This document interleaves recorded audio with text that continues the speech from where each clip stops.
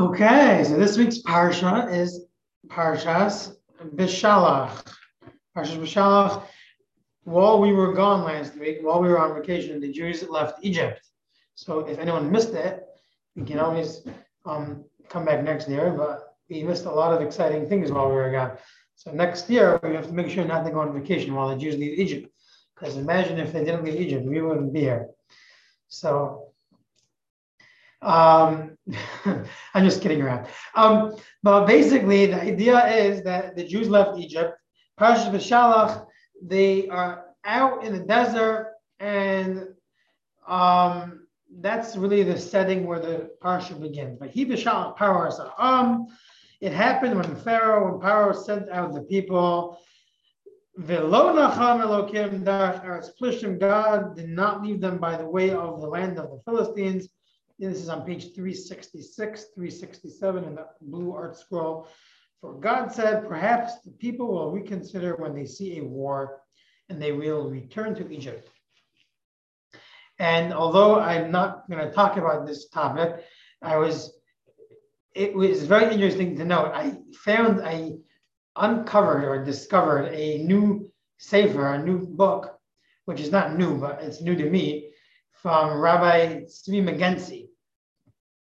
Now, a lot of you, or most of you, or all of you from St. Louis know who he was.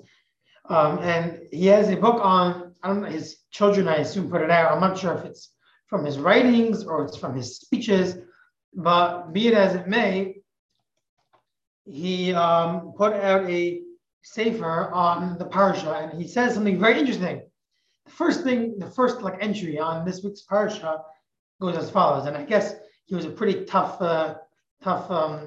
He's pretty intense things in that book. I don't know if everyone. I don't know. I don't know how he got away with saying these things in those days in St. Louis. But he says, "Vayhi b'shal paras." This thing I'm going to say or is not so intense. Is Derech Eretz Plishtim, right? The first, I think someone is echoing. I think Mrs. Good. I think we're good now, right? Fine. So I'm just going to mute everyone because there's an echo. I hope that's okay with you. Please unmute yourself if you want to ask a question. It says, "Vayhi b'shalach paro esa'am." It happened when Pharaoh sent out the people, and then Rabbi Magenzi points out the first mistake the Jews made after they left Egypt was they said that Paro sent us out. Instead of giving the credit to God and to Hashem, they said, He b'shal Paro. And when Pharaoh sent us out of Egypt, we should always remember, he says, we should always remember that even though we can see things in a very physical way, we should never lose sight and lose focus that God is the one who runs the world and takes care of everything. That was his first entry on this week's parsha. Okay, so nice little aside from Rabbi Magenzi. Okay, let us continue on. So if we just gonna jump right into the thick of things over here, in the verse, chapter 13, we're in the middle of that, verse 19. It says, so they're going and they're leaving, and Vayikach Moshe, and Moshe, Vayikach Moshe, Atzmos Yosef, Moshe took the bones of Yosef Ima with him, Ki Hishbea as Bnei Yisrael, Ki Hishbea as Bnei Yisrael. So Yosef made the Jews or his brothers, he made them make a shavua, take an oath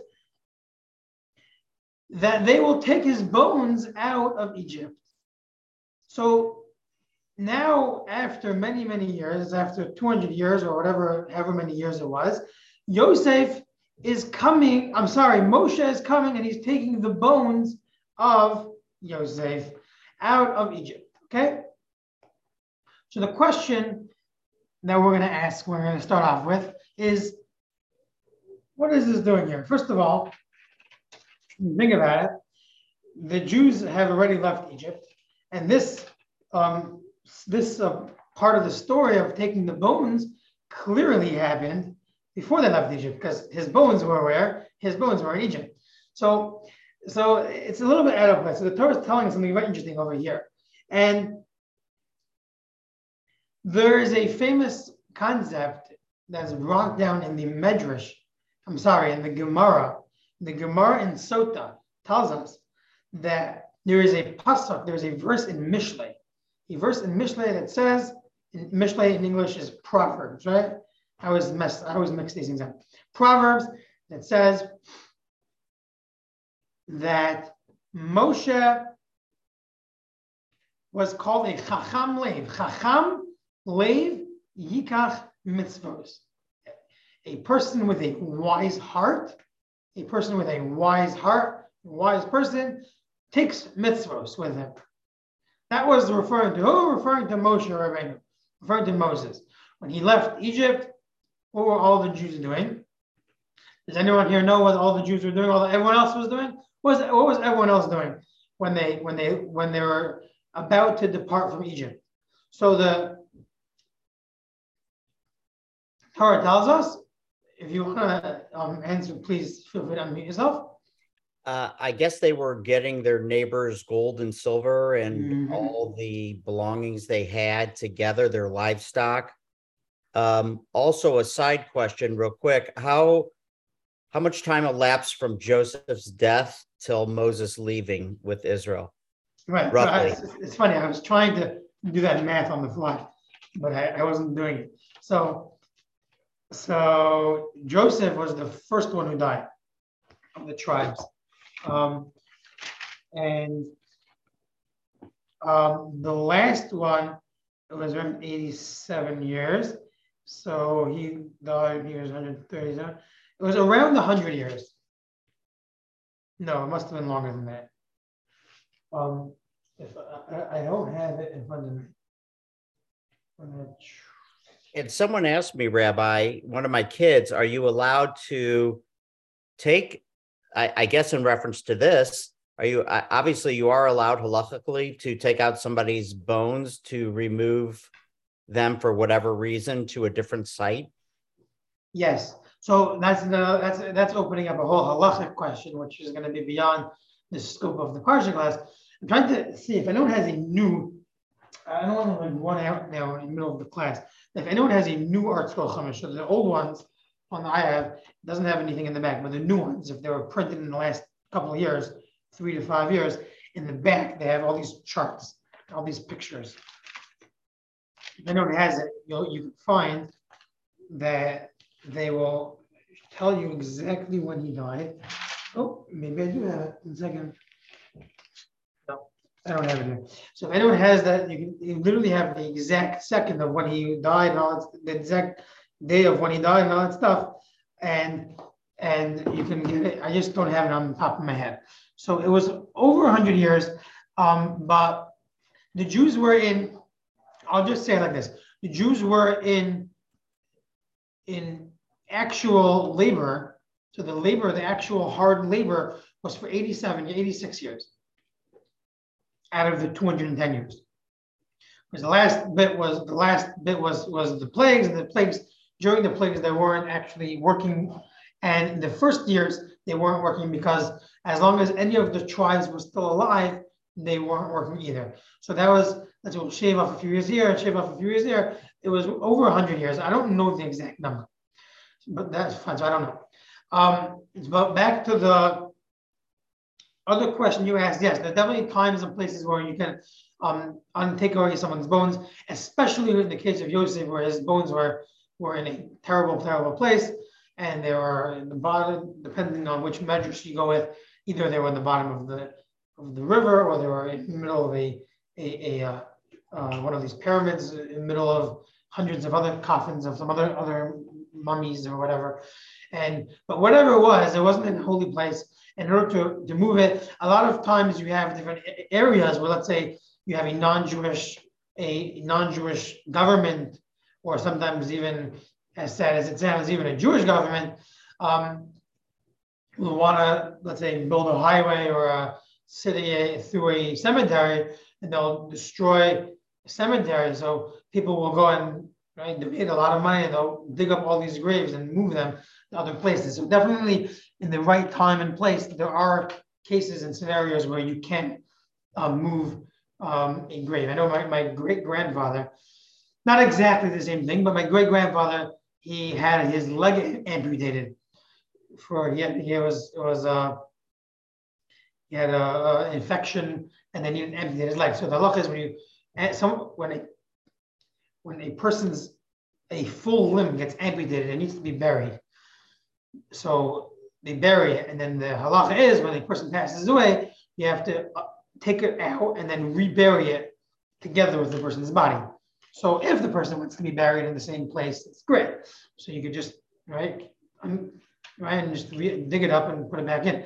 But if my great-grandfather wanted to be buried in Eretz Yisrael, he wanted to be buried in Israel. So they went to Toronto, they went to the place where it was buried, they dug up the leg, and then they brought it to Israel together with the rest of his body.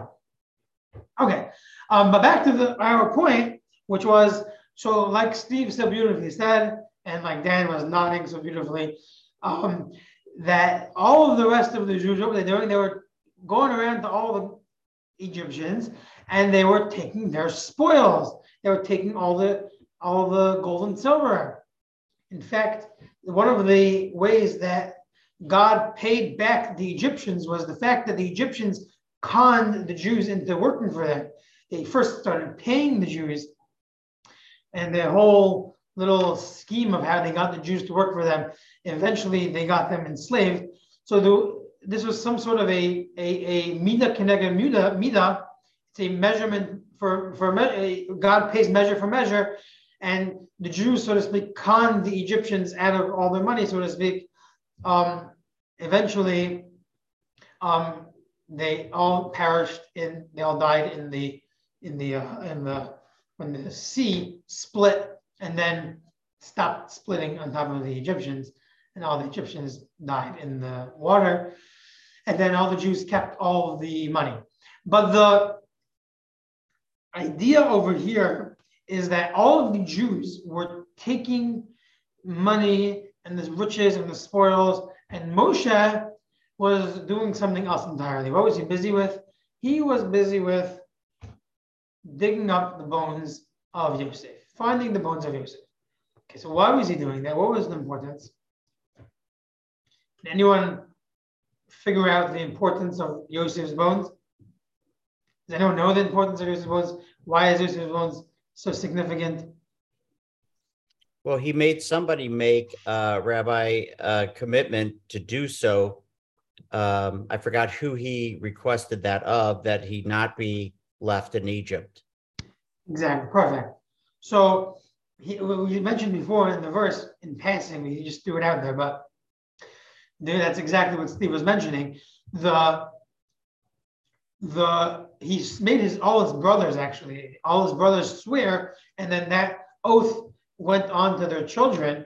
Basically, in essence, the whole Jewish nation couldn't leave Egypt unless they took him out. So it was an oath. What would have happened if, it's interesting, like food for thought, what would have happened if they would have left without his bones? Right? So in essence, just with Steve's answer, in essence, nothing. I mean, they wouldn't have fulfilled their oath. They would have gone against their oath. They would have gone against the word, which is a terrible thing. But right, we see that Paro hid Yosef's body, hid his bones. The reason why he hid his bones, either on the bottom of the river or in whatever other way he hid it, which would be undetectable. He hid it because he knew that the power of the Jewish people's oath was so powerful that he felt confident that the Jews would never leave. They would never leave Egypt without Joseph's bones. Now, he didn't realize that Moshe could just find his bones because Moshe was more powerful than him, right? Moshe, through the name of God and the box, the Aron came up and he took it with him. Pharaoh didn't get that part, but without the divine intervention, he was convinced, he was confident that the Jewish people would never leave because they would never go against their word.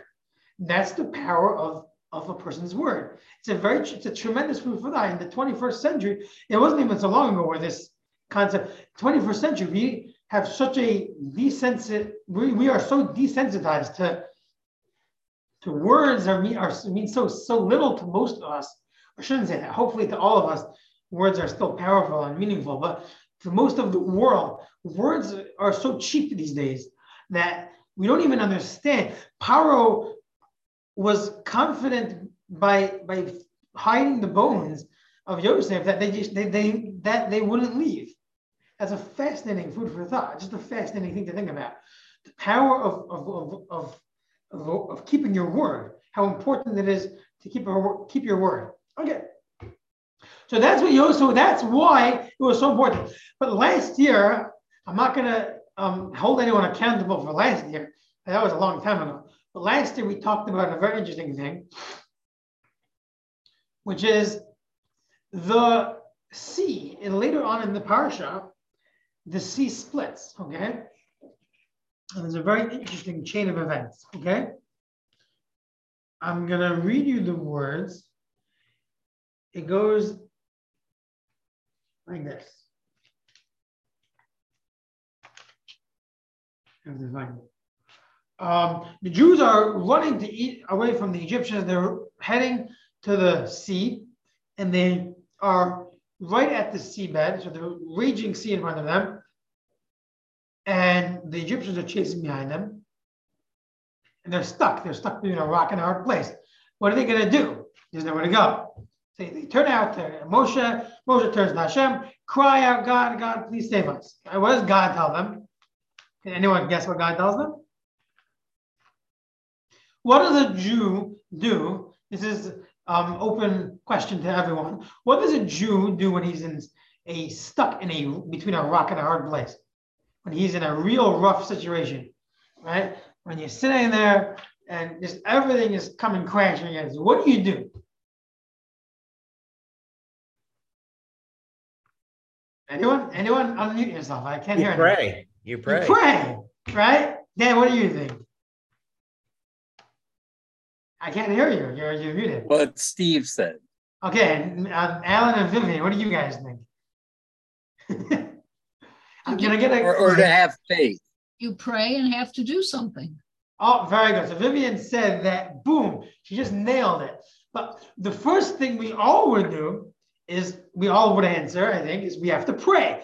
Everyone, since we were in diapers, I hope, we were taught that a Jew's power is the power of prayer. We pray, we pray, we pray. If you're a real atheist, hopefully none of us are anywhere close to that, so then maybe you have a different world. But if you're a believer in God, one of the first tenet of Judaism, or first tenet of any religion for that matter, but all the more so Judaism, is you pray, right? Great. Okay. Now, if you think that I was bringing that out and I was going to go around the table to ask everyone their opinion for no reason, now I'm going to blow your brains out now. I'm going to knock off all your socks. Okay, you ready? Let's see the next verse. Okay. Vayomer Hashem el Moshe, God tells Moshe, Ma titzak Eli, why do you cry out to me? So speak to the Jews, speak to the children of Israel, and let them go journey forth. Basically, God said, go jump in the lake. Literally, go jump in the lake. Why are you crying out to me? Okay? That sounds vaguely familiar from last year. I made the same joke last year, probably. Okay? So God is saying, why are you crying out to me? Why are you praying? Go get out of here. Go jump in the water. What's going on? What is going on? Something is fishy. We usually pray. We say, and God is saying, why are you praying? Go, right? So the Medrash tells us something very, very interesting. when it comes to the splitting of the sea. Okay? The sea, so to speak, had a big conundrum. Okay? The sea is commanded by God to flow and to rage and to be very, right, to be a sea, to be a raging body of water. The Jews are coming, and Moshe tells the sea to split for us, okay? Save us, protect us. What happens?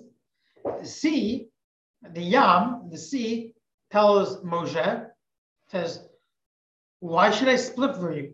I do my job to serve God, and you're telling me to go against God's will.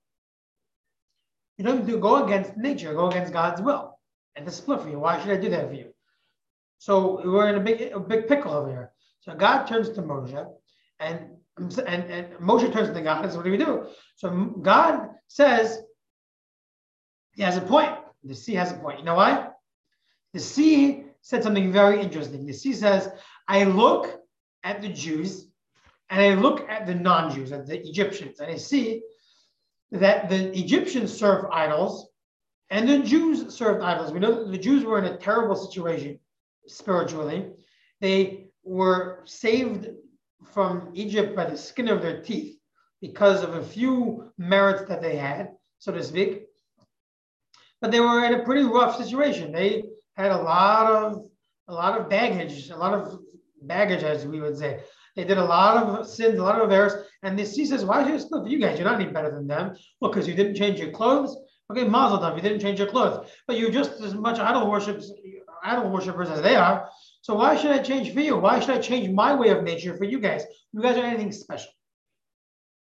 So God tells Moshe, he has a point. So prove to them, show the sea that you indeed are special, that there's something special about you. There's something different about you, something that you went against your nature. And you can show the sea that you went against your nature. Then the sea now will be forced to go against its nature. So you just say, look, my nature is to do one thing, and I went completely above and beyond the call of duty. I went completely above and beyond for God. Then the sea will be forced to recognize that it also has to go above and beyond and split for you and do what we call a miracle. So the reason why prayer wasn't enough, it wasn't that prayer wasn't valid, is that it wasn't enough, because the Jews needed an extra merit because they were really, really not in a spiritually safe position. They were in a very, very low level spiritual. So what does the Medrash tell us? The Medrash lists us a lot of different things that the sea, that Moshe, so to speak, or God, or whatever it is, showed the sea. And one of those are what? Can you guess? If you're trying to put together the whole class until now, one of the Midrashim tell us that the sea looked and they saw the bones of Yosef and said, oh, Yosef is here. We have to split. Okay. So now we're going to go a little bit full circle. So now we see it wasn't just that Moshe was going to save the bones of Yosef because of Steve's reason, which is true, 100% true. It wasn't only because of that, because then it's a little bit out of order. That could have been said over last week's parasha. It's not necessarily intrinsically connected to our parasha of the splitting of the sea, which is the main story, the main theme of this week's Torah portion. But now we can understand exactly what it's doing here. It says Moshe had needed to find the bones of Yosef, bring them along, because otherwise the sea wouldn't have split. The sea wouldn't have split for Moshe, for the Jews. For bones of Yosef, the sea split. So now we understand why it's so important that Moshe went, before they left Egypt, he went to find the bones of Yosef, because otherwise the sea wouldn't have split. Is that a beautiful answer? Beautiful thought. Okay. Now this is a little bit of an aside, but I would be remiss if I didn't finish tying up the loose ends. So what in fact was so great about Yosef's bones? What did he do so special? If anyone remembers back in Parshas Vayeshev, there's a famous story with Eshes Potiphar, his master's wife. He got into a real situation with her, and she used to pester him every day, and she got dressed up and got more dressed up, and then whatever, got less dressed up for him.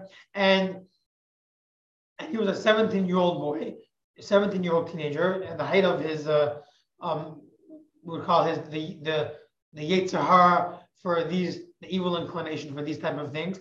And he was alone in a country which was full of this type of garbage, and the whole religion, the whole culture was all full of this stuff. And he didn't have any family, didn't have any parents, didn't have anyone to pressure him one way or the other. He was totally alone, and he went totally above and beyond, and he saved himself. He ran away. He got himself locked up in prison for years because of this story, because he overcame this big test, and he really exemplified the idea of going above and beyond and going against a person's natural desires to the nth degree for the sake of God. And it was because of this story that he overcame this crazy, difficult test. Because of that story and that time where he overcame that merit was the cause, or at least one of the causes or one of the merits for the Sita split. Okay? So now we understand what's going on here. Now we see the importance of this little mitzvah, we'll call it, this little mitzvah of saving the bones of Yosef, because many years earlier there was a shavua, an oath taken by the brothers, great grandparents, however many greats before, and we see that there's has a ripple effect, that there's a whole spider web of details and stories that are all attached here. And it's not just doing a mitzvah. Every single thing that we do has a tremendous impact on the whole world and the way the world runs. In fact, I'm learning a special book, a special sefer called Nefesh HaChaim, written by Rav Chaim Volozhin, call him the grandfather of the yeshiva movement, the yeshiva movement we have today. Basically, almost all of our yeshivas today can be traced back to Rav Chaim Volozhin. In the Lithuanian movement, the Hasidic movement have their own lineage, whatever you call it, their own family tree of yeshivas. But ours, whether it's Ner Yisrael Baltimore or Chavetz Chaim, MTI, or Lakewood, BMG, or everything else in the middle, even Yeshiva Sur Yitzchak Elchanan, YU, all these yeshivas, they all can trace the roots back to, right, one way or the other, to Rav Chaim Volozhin. Chaim Volozhin, his famous yeshiva of Volozhin in I guess call it Russia, or at least the Tsarist Russia from those days. I don't know. As my grandparents said, in those days, the borders moved week by week. So I don't know exactly what it would be called nowadays. So his magnum opus we called Nefesh HaChaim, and it's about Torah philosophy and all these different types of things. And he just, in the beginning, his first main theme that he talks about is the idea that we sometimes lose sight of the fact that every single mitzvah we do is of tremendous value and tremendous importance. We fail to realize that every single thing that we do in this world directly connects right up to the top. Our neshama, our soul, comes from the highest levels, higher than all the angels. It's really right next to the heavenly throne of God. Again, whatever that means, in my physical form, I've never been there. I don't know what it looks like, but in the highest level, and he put us, so to speak, connected our soul to a body, which is the most mortal element of the chain between spirituality, between God himself and us. We are at the bottom. so that our soul and our body together collectively can have an effect all across, top to bottom. We connect the top to the bottom. Our body and our soul connect the top to the bottom. And every time we do a mitzvah, it ripple effect all the way up to the top, right next to God. And every single time we do a sin on Avera, has the same ripple effect all the way up to God. And it's like doing an Avera in front of God himself. And when we do a mitzvah, it's like doing a mitzvah. It's just a tremendous importance, a tremendous value. He goes on and on and on about the different Kabbalistic aspects, which to me is all Chinese. But the idea, he talks about all these different things, how important every mitzvah is. And there's a famous parable set over from the Chofetz Chaim. And the Chofetz Chaim says like this. Once upon a time, it's a parable, it's not a real story. I've heard it in many different forms, but I'm going to share in the form that I heard it first from my Rebbe.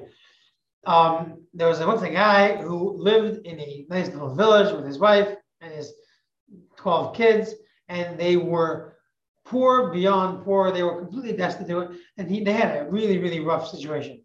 They couldn't afford to feed their kids bread or water, even, not even forget about luxuries, to barely afford anything, and they didn't know what to do. Crying out to God, crying out, prayer, all these things, nothing was helping. That's what I do. Finally, one day, he hears of this ship that's going to this faraway island, and in this island, the streets are paved with gold and diamonds, right? Sounds like America by the gold rush. But this was a real island that, right, everything was diamonds and gold. Anyways, my mother wrote a whole book about candy. It's called Candy Island, I think.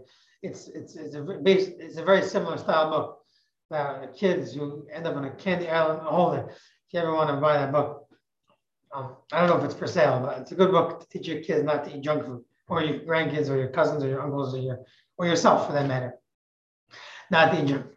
Anyways, to make a long story short, this guy, finally, he mortgages his house, or he borrows money to pay for the passage on the ship, and he ends up in this island. And lo and behold, the famous rumors indeed are true. He lands on the island, and the streets are covered in gold, and the bushes are growing gold, and there are diamonds hanging from the trees, and there are diamonds all over the place. And there's a book as a kid. There's a book called, it's called 21 Balloons. I had to read it as a kid. And they ended up in Krakatoa, which is this famous volcano. And in the fiction novel of the book, they made this Krakatoa before the volcano blew up the whole place. They made this big city full of diamonds, and the whole thing. It was a whole crazy story. Which reminds me of this story. Anyways, back to our. See, even in yeshiva, we learn things during English. So back to our parable. So this guy, first, as soon as he gets to this island, he goes running down and grabs like a whole big thing of diamonds, stuffs them into his pockets, and all the pockets can find. He's going berserk. He doesn't know what to do with himself. He's full of joy and excitement. His family will never have to worry about money again. Okay? And he realizes he's hungry. So he walks into the grocery store, and he says, he puts a loaf of bread on the counter. He says, pulls out this 5-carat diamond and says, you have change for me? And the guy laughs, says, paying me with diamonds? What value does a little piece of glass have? He says, but they're beautiful. It's so beautiful. It's shiny. It's stunning. The guy says, yeah, I know it's shiny. It's stunning. It's beautiful. But you know what I mean? I go outside and scoop up as many as I want. They have no value here. So the guy says, so they don't have any value to you? He says, value? What is value? You see them all over the place. You know what we use as currency in this island? We use fish. Fish? Ew, fish. It's like, exactly. Fish get spoiled. they're hard to catch. He gives them a whole spiel of how importance of fish and how the fish is the biggest luxury, and that's their currency. Their currency in this island is fish. And these fish, you have to store them in the proper storehouses, otherwise they go bad. Freeze dry them, all these shticks of how to get your fish. And anyways, like, really interesting. Okay, fine. So he takes this loaf of bread on credit, and he goes, he opens up a business, he's push cart, whatever it is. Eventually, he ends up making some money. And he starts collecting his fish. And he starts getting into the ways of the people, and his fish business, and his this and that, the whole thing. He buys a warehouse full of the special fancy freezers that store these fish, and he maybe even gets a little 3.55 interest rate on his fish savings account from the local bank. If he goes to American Express or whatever other Synchrony, whatever, or Marcus by Goldman Sachs, and all these things, and they have a special bonds, right, recession-proof fish thing, all these things going on. And he completely forgets about the diamonds, because diamonds now to him look like dust.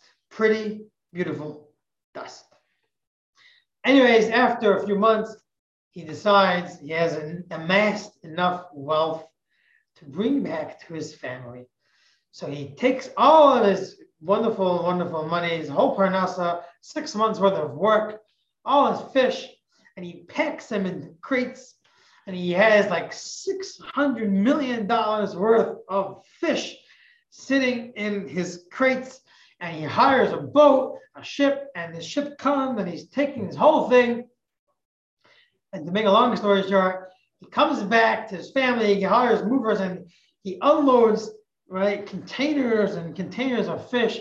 And he runs into his family and says, Sprinzy, all the kids, come, look, we are rich. We don't have to think about money for the rest of our life, and the kids and the grandkids' lives either. We have enough money forever.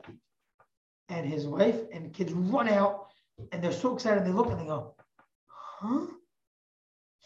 Fish? What's that smell? It stinks here. Whoo! That odor. What is going on here? And they open up these things, and this foul, sticky fish. And they're like, what in the world? Have you lost your marbles?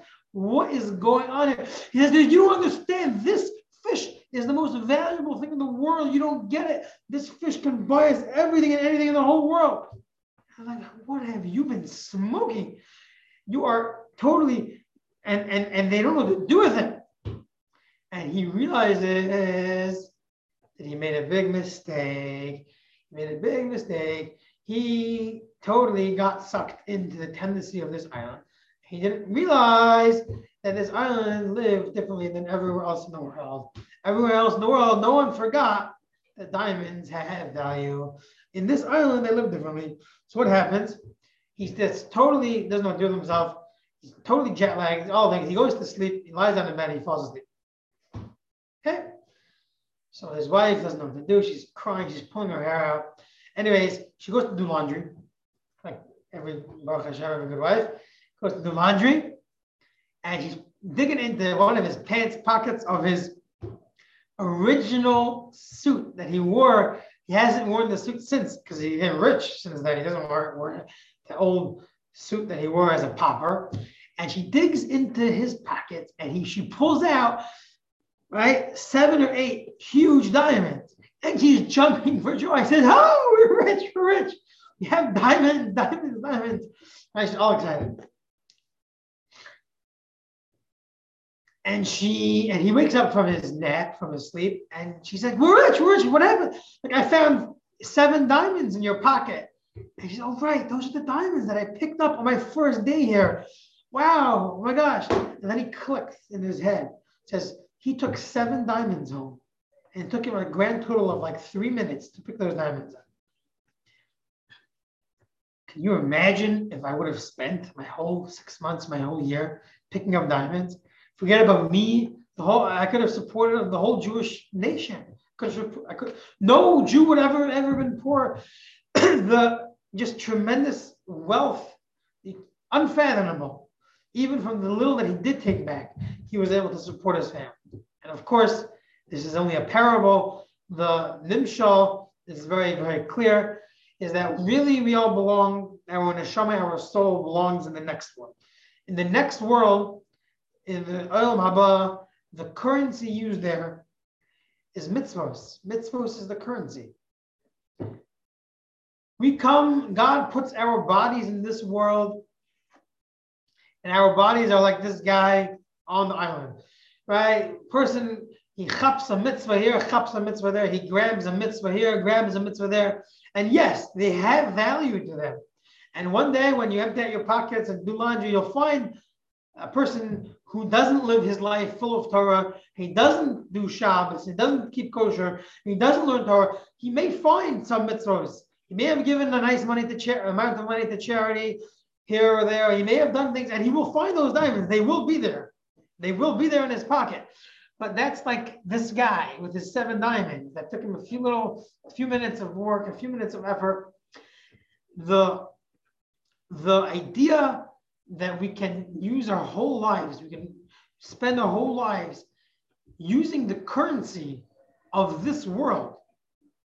And just imagine for a moment, that's like coming to the next world with a big container full or dozens of containers full of fish, of moldy, smelly fish. That's what it is. In this world, we value money, we value riches, we look up to all these people who are powerful and glamour and good looking. All these things are beautiful and wonderful in this world. But in the next world, that's like smelly, old, moldy fish. It's like rotten fish. And the reality is that really what we're here for, we're here for a purpose. We're here for a mere, if you're lucky, you're here for 120 years. And in the grand scheme of things, of eternity, 120 years is like going to the island for a month or two. We have to remember, we have to never lose sight of our goal. Our goal is to be connected to God and realize that the power of every mitzvah, even if we can do dozens or gazillions of mitzvahs every day or every second or every minute, every single mitzvah is way, way more precious than the largest diamond you could ever find. And the power and the importance of every mitzvah cannot be taken for granted. We cannot minimize it. And that's the lesson of the parsha, of this part of the parsha, of Chacham le v'yikach mitzvos. A wise person grabs mitzvos. Grab mitzvos. We grab the mitzvos, not just take one here, take one there, and take one there, and maybe get one there. We'll check our box. We did a mitzvah today. We did a chesed today. How beautiful. A wise person stays focused on his goal. His goal is to amass the largest warehouse of diamonds you can possibly get, not fish. And with that, I would like to wish everyone a good Shabbos. Have a wonderful Shabbos. Thank you for listening. Thank you. Thank you for coming. Thank you, Rabbi.